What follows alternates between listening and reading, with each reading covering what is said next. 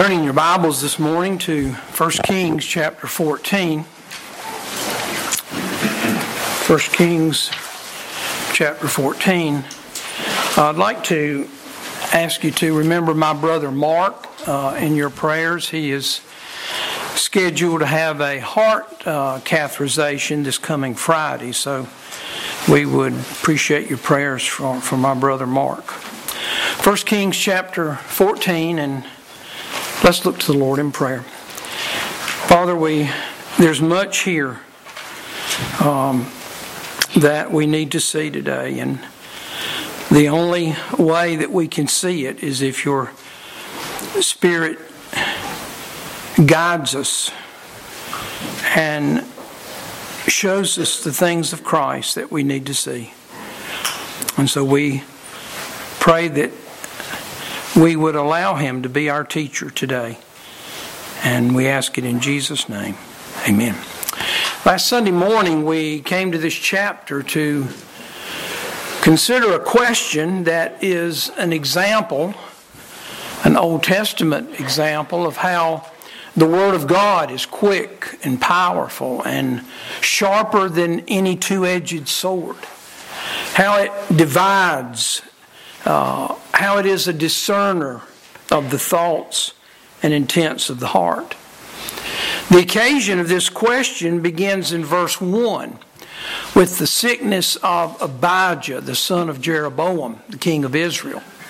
And so Jeroboam, as we see in verse 2, tells his wife, "Arise, I pray thee, and disguise thyself, that thou be not known to be the wife of Jeroboam, and get thee to Shiloh. Behold, there is Ahijah the prophet, which told me that I should be king over his people." Look back for just a minute to 1 Kings chapter 11, if you will. 1 Kings chapter 11, and look at verse 29. "And it came to pass at that time when Jeroboam went out of Jerusalem, that the prophet Ahijah the Shilonite found him in the way. And he had clad himself with a new garment, and they two were alone in the field. And Ahijah caught the new garment that was on him, and rent it in 12 pieces. He said to Jeroboam, Take thee 10 pieces.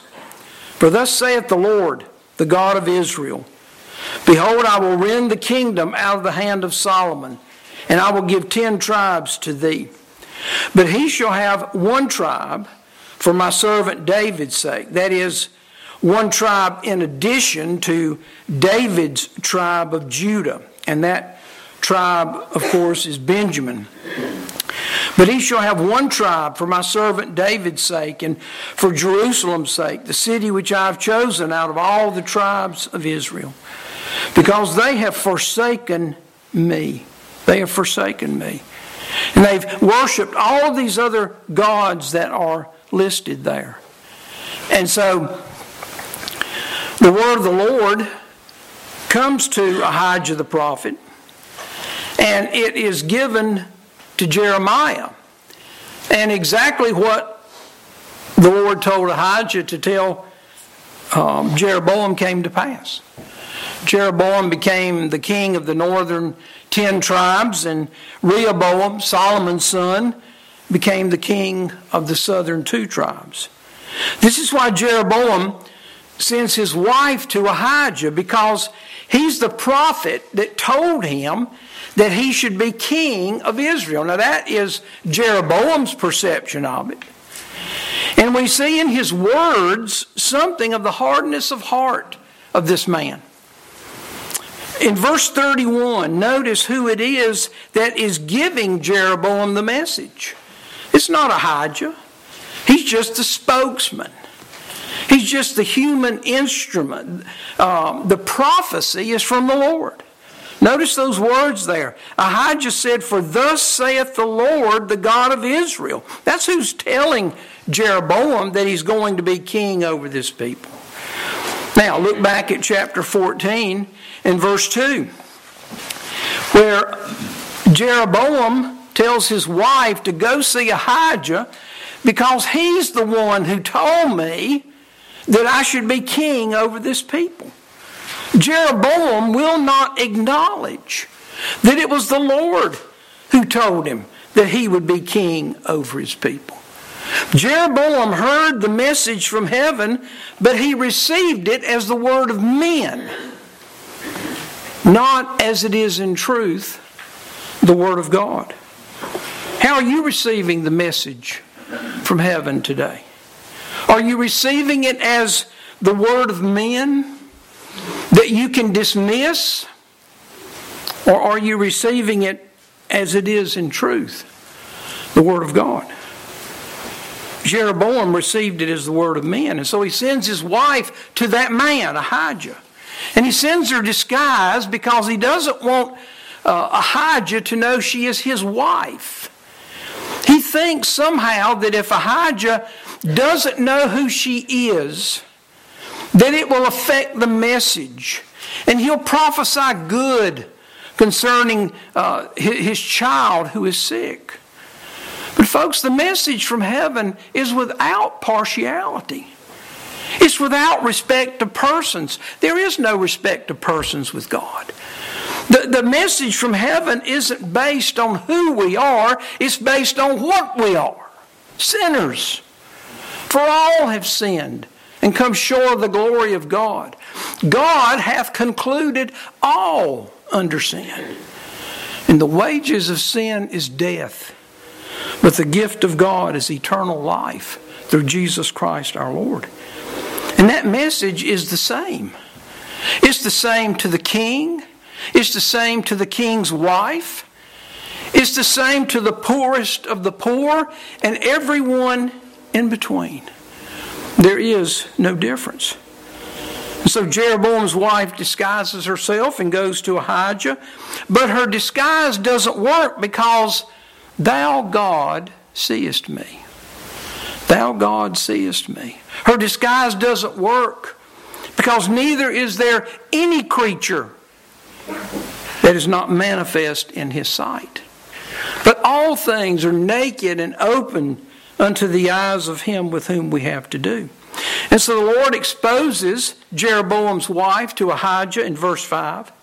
And then in verse 6, we have that piercing question that discerns the thoughts and intents of our heart. Why feignest thou thyself to be another? Jeroboam's wife says nothing. And I don't believe it's because Ahijah doesn't give her a chance to speak. It's that she has no answer to that question. Notice that there is no mention here that she acknowledged her disguise. No mention that she removed her disguise. The indication being that she would not give it up. How many people here this morning will not give up their disguise? The Spirit of God confronts each of us with this question. How many lost people will not stop feigning themselves to be Christians? How many believers will not stop feigning themselves to be living for and serving the Lord when confronted with this question? This question that cuts right to our heart. Why feignest thou thyself to be another? How many will not give up their disguise, but continue in their own way, doing their own will? Why feignest thou thyself to be another? Jeroboam's wife has no answer to that question. And neither do we. Not now. Not when we stand before the Lord one day. Because then every mouth will be stopped. Every mouth will be stopped. And all the world will become guilty before God. And so beginning here in verse 7 of chapter 14, Ahijah gives the heavy tidings of judgment that God has pronounced upon Jeroboam. And God pronounces judgment upon this man and upon his house because in the face of the message from heaven, Jeroboam rebelled. He wanted nothing to do with it. We talked last week about an example of Jeroboam's rebellion in 1 Kings chapter 13. 13 in the Bible is the number of rebellion. And in this chapter, Jeroboam is confronted with the message from heaven by this man of God who is sent by the Lord to confront him about his false and pagan religion and his altar. And Jeroboam heard the message, and his reaction for it was to lay hold on the man of God. Not humble himself, but to lay hold, to try to kill the messenger. He put forth his hand against this servant of the Lord, and his hand dried up. And the altar was rent, and the ashes poured forth, just as the man of God who spoke by the word of the Lord said it would. Jeroboam wanted the man of God immediately to entreat the Lord for him, that his hand might be restored. Jeroboam would not entreat the Lord. Jeroboam would not cry out to God for mercy. This is the hardness, these little examples of the hardness of this man's heart. So the man of God did beseech the Lord for Jeroboam, and his hand was restored. But all of these things in chapter 13 had no effect upon Jeroboam. Because what we see in verse 33 of this chapter, after this thing, Jeroboam returned not from his evil way, but made again of the lowest of the people priest of the high places. As we say today, he doubled down on his sin and rebellion. This is what the opening words of verse 1 of chapter 14 refer to. At that time, after these things, his son is sick. But you see, chapter 13 is not the beginning of Jeroboam's rebellion against God. We mentioned a few minutes ago, as we come here, Israel is no longer a unified nation. They are a divided nation, divided into two kingdoms. The northern kingdom, made up of 10 tribes, with Jeroboam as the king, and the southern kingdom, made up of 2 tribes, with Rehoboam, Solomon's son, as king. And one of the things that makes Jeroboam's life so relevant to our day is what Jeroboam did when he became king of Israel. As we go back and look at the beginning of his rebellion, the Lord had made Jeroboam king over these 10 tribes because Solomon and Israel had forsaken the Lord. They had turned to idolatry. And so the Lord told Jeroboam right from the outset, through Ahijah, back in chapter 11, and it shall be, if thou wilt hearken unto all that I command thee, and wilt walk in my ways, and do that which is right in my sight, to keep my statutes and my commandments, as David my servant did, that I will be with thee and build thee a sure house, as I built for David, and I will give Israel unto thee. And it's instructive to notice as we look at Jeroboam's words here in chapter 14 and verse 2, all he got out of God's message to him, all that he heard was that he would be king. He would be king.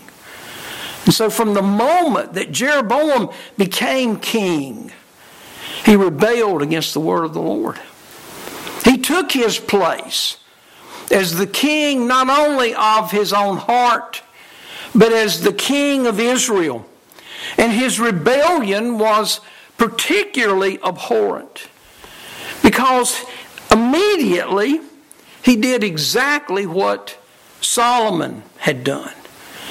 He comes up with other gods to be worshipped. In fact, Jeroboam established a counterfeit religion.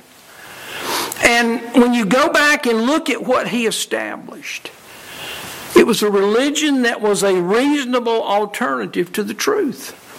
He established a religion that had a form of godliness. His religion had priests and altars and feasts and sacrifices and worship on particular days, just like God had established with the children of Israel. But there's two things that stand out about this religion that Jeroboam established. If you look back at chapter 12 for just a minute, 1 Kings chapter 12 and verse 33.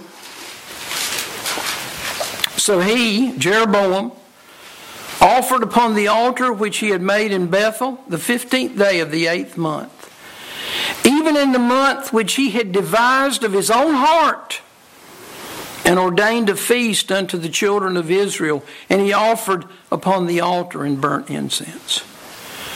Jeroboam devised a god of his own making. He devised a God to his own liking. He did what we read in Psalm 50 and verse 21, "Thou thoughtest that I was altogether such an one as thyself." Jeroboam created a religion and a God that was a reflection of himself. In verse 28, he made these 2 golden calves, whereupon the king took counsel and made 2 calves of gold. 2 bloodless calves. Folks, God doesn't have 2 golden calves. He has one singular lamb. A lamb bloody and marred by our sins. And so bloody and so marred that Isaiah says there is no beauty that we should desire him. There's nothing golden and beautiful to the natural man about the cross of Calvary. We sing the song, "The Old Rugged Cross," and we sing how the cross was a place of suffering and shame. It was a place of agony and blood, as John Newton wrote about it. The blood of God himself. That's what it took to save sinners like me and you. That's how hopeless, that's how wicked we are. Calvary was a place of agony and blood, no beauty there. God's Lamb is the Lord Jesus Christ, bloodied and marred and slain for sinners on the cross of Calvary. He's God's continual burnt offering that we read about in the Old Testament, in the books of Exodus and Numbers. But it's not just in the Old Testament that he's God's continual burnt offering. In Revelation chapter 5, as John looks at that scene in heaven, what does he see? Revelation chapter 5 and verse 6. "And I beheld, and lo, in the midst of the throne and of the 4 beasts, and in the midst of the elders, stood a lamb as it had been slain." It's still the cross. It's still the blood. And it will be for all eternity. But Jeroboam rejected that message and substituted for the lamb these 2 golden calves that I'm sure were beautiful to look at. Not a hint of blood there. It's interesting that we read in verse 32 and 33 here in 1 Kings chapter 12 that Jeroboam offered upon the altar. He sacrificed unto these calves, but there's no mention of what he offered, what he sacrificed.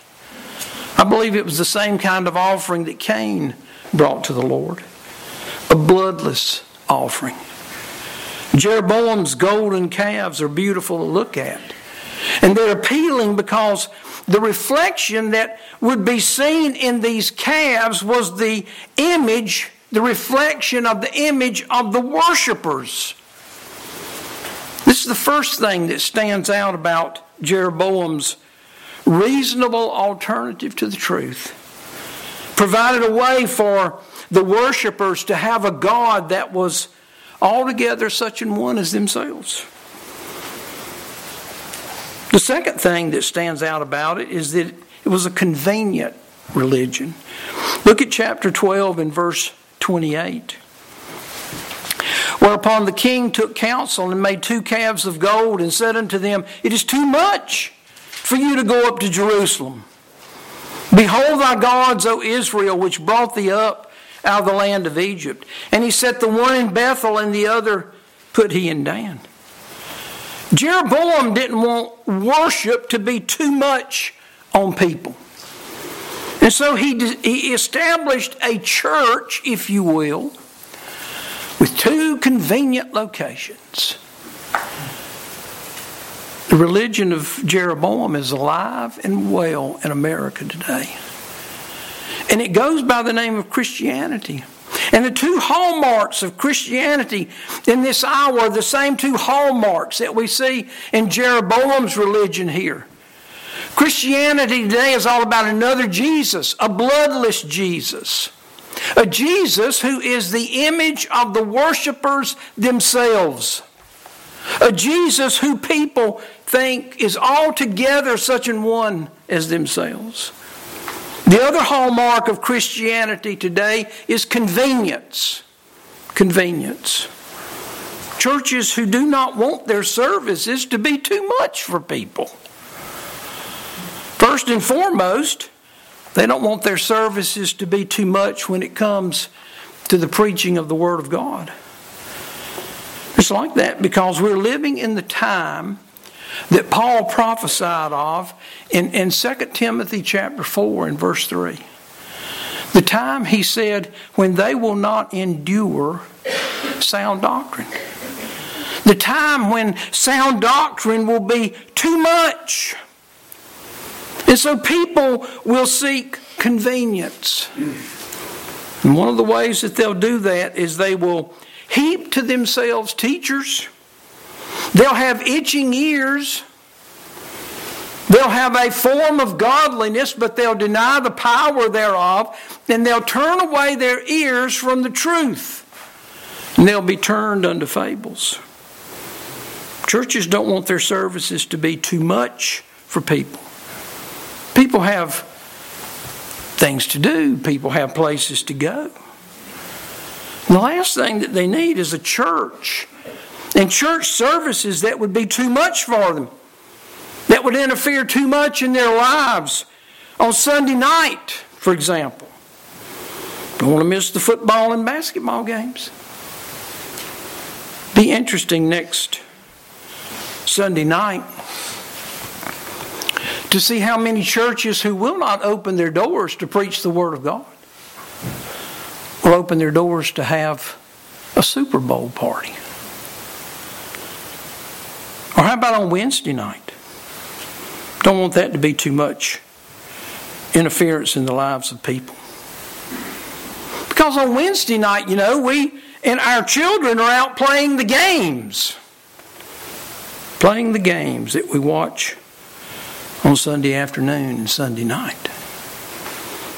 In the face of the Word of God that says bodily exercise profiteth little, but godliness is profitable in all things. In all things.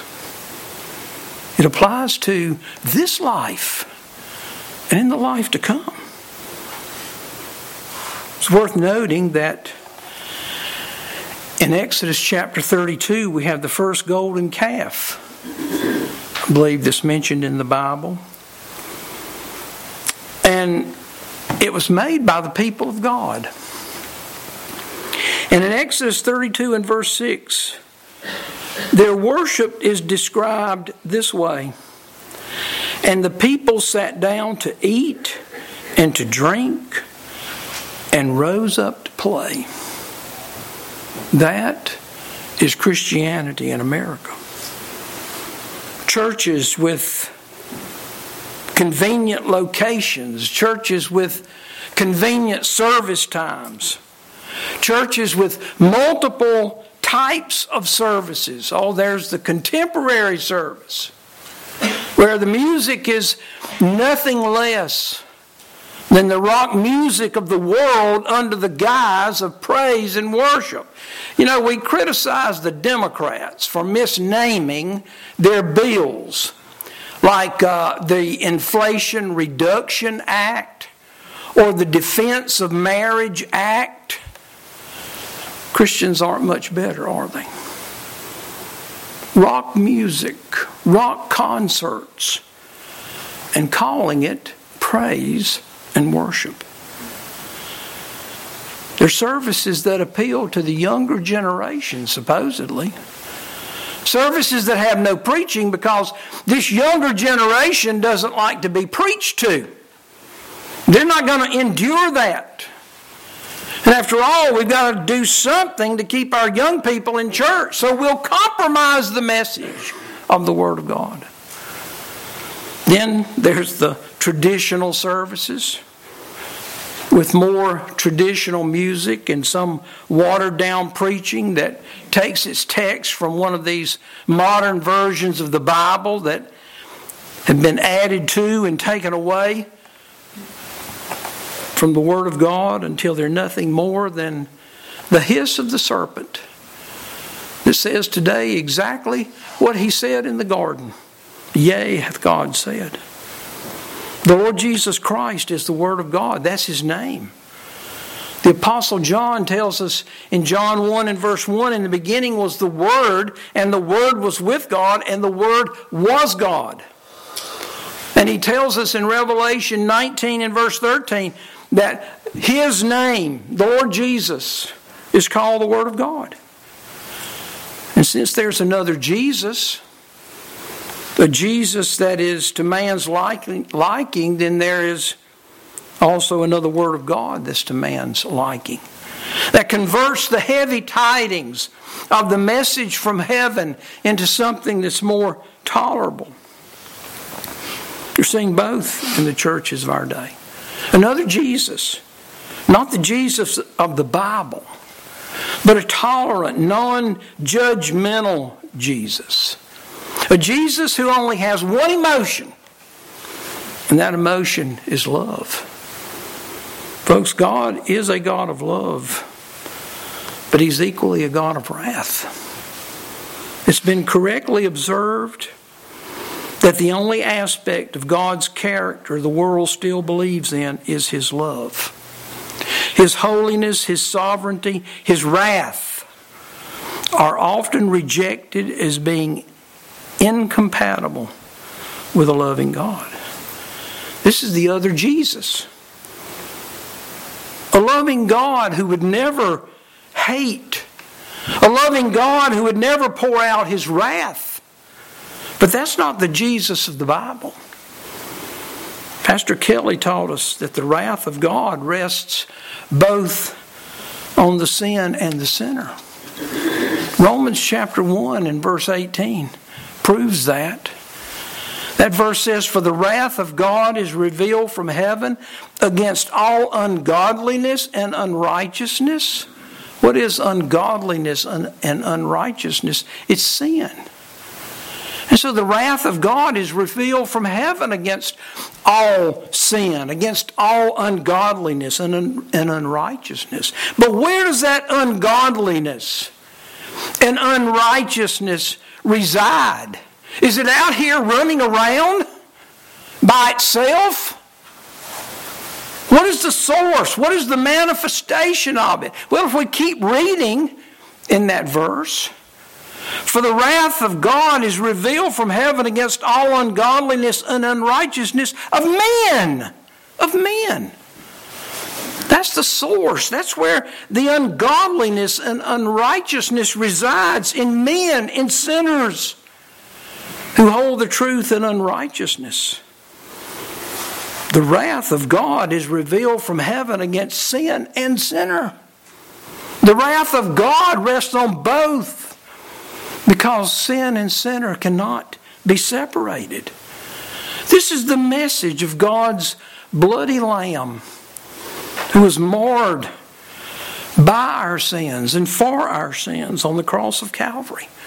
The cross is right in the middle of Romans 1:18. Because that's where the wrath of God was revealed from heaven against all ungodliness and unrighteousness of men. But instead of being revealed against men who deserve it, it was revealed and poured out on the man Christ Jesus, the one who did not deserve it, when he was made sin for us, who knew no sin, that we might be made the righteousness of God in him. The cross is the message of the love of God. The message that God commended his love toward us, not because of any worthiness or loveliness in us. God commended that love toward us while we were yet sinners because of the worthiness and the loveliness of the Lord Jesus Christ. The one who is altogether lovely in the sight of God. The one who took our place on the cross of Calvary. This is the message of the love of God that needs to be preached so that we can see ourselves for what we are. Sinners who are worthy of nothing but death. Worthy of nothing but the judgment of God in the lake of fire for all eternity. We don't need to be looking into these golden calves to see our own reflection. We need to look at the cross. And all we'll see there is what we are and what we deserve. What we'll see there is our iniquity, our sin, our rebellion laid on the Lord Jesus Christ. But instead of that message, what we have in this country are the golden calves, where people can look, see themselves as their own God, see themselves as their own Savior. That's the Jesus that's being preached today. And to go along with another Jesus is another Word of God.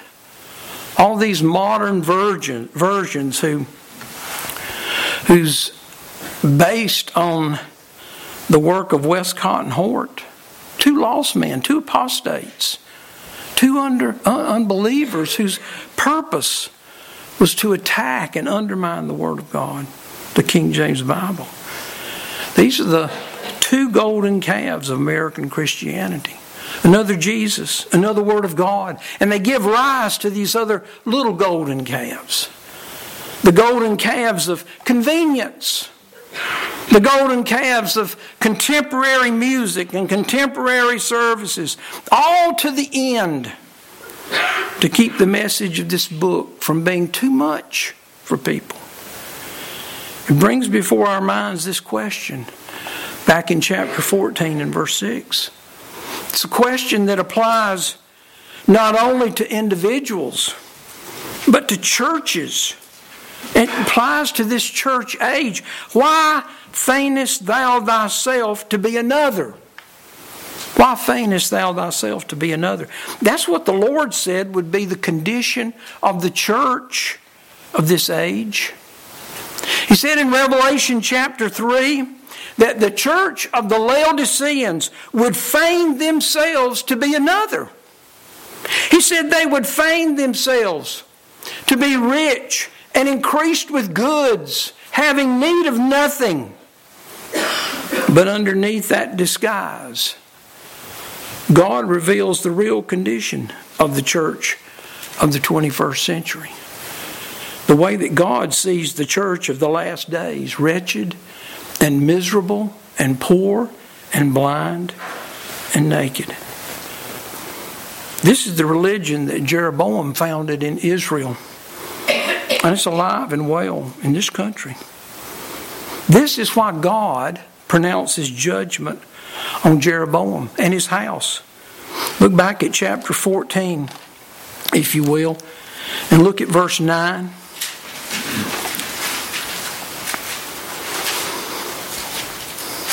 God says to Jeroboam,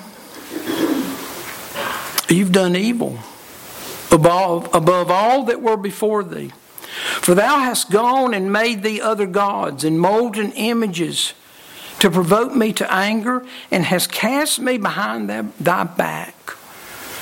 Cast me behind thy back. That's why the Lord Jesus is seen in Revelation chapter 3 as outside the church of the Laodiceans, outside the final church of this church age. This church has cast him behind thy back.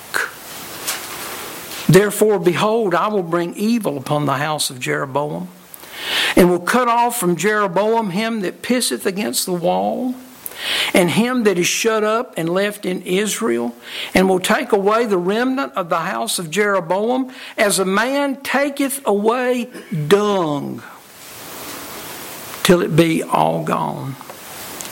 And that is exactly what happened. Look over at chapter 15 and verse 25.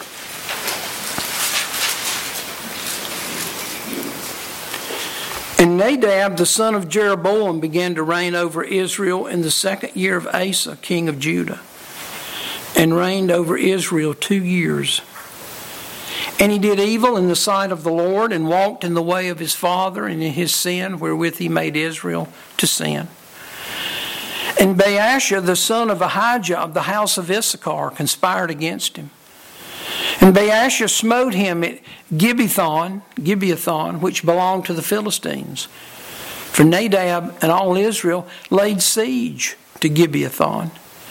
Even in the 3rd year of Asa, king of Judah, did Baasha slayed Nadab, the son of Jeroboam, and reigned in his stead. And notice verse 29. And it came to pass when he reigned, that he smote all the house of Jeroboam. He left not to Jeroboam any that breathed, until he had destroyed him, according unto the saying of the Lord, which he spake by his servant Ahijah the Shilonite. There's something here we don't want to miss. We read about the judgment of God, but I'll tell you a good policy when you read about the judgment of God here in this book is to back up and see the years of mercy that preceded that judgment. We talked about that a couple of weeks ago from 1 Samuel chapter 15 and verse 3. God gave Jeroboam and his house space to repent. At least 24 years. Jeroboam was king of Israel for 22 years. His son was king for 2 years. He gave them at least 24 years to repent and turn to him. But they wouldn't. They clung to their false religion. And they reaped the wrath of God. How about you? How about you? Do you know the Lord today? How many years has he been dealing with you? Do you have the religion of the golden calves? Or the truth of the singular bloody lamb, the Lord Jesus Christ, who was wounded and marred for you because he bore your sin in his body on the tree? This morning, right where you are, you can believe the truth. You can lay down your rebellion and you can give up the golden calves of your own religion. And you can turn from your sin to the Lord Jesus Christ and trust him to be your Savior. Our Father, we thank you for these moments when we can consider these things together. The heavy tidings from your word, the heavy tidings of the judgment of God, and yet the heavy tidings that the Lord Jesus Christ took upon himself there on the cross of Calvary. We pray that you would speak to the hearts of any who are lost here today, that right now in this moment they would trust you as their Savior. And Father, for those of us who know you, we pray that we would be people who are grateful and thankful. People who, because of your love, people who do not live unto themselves, but unto him which died for them and rose again. And we ask it in Jesus' name. Amen.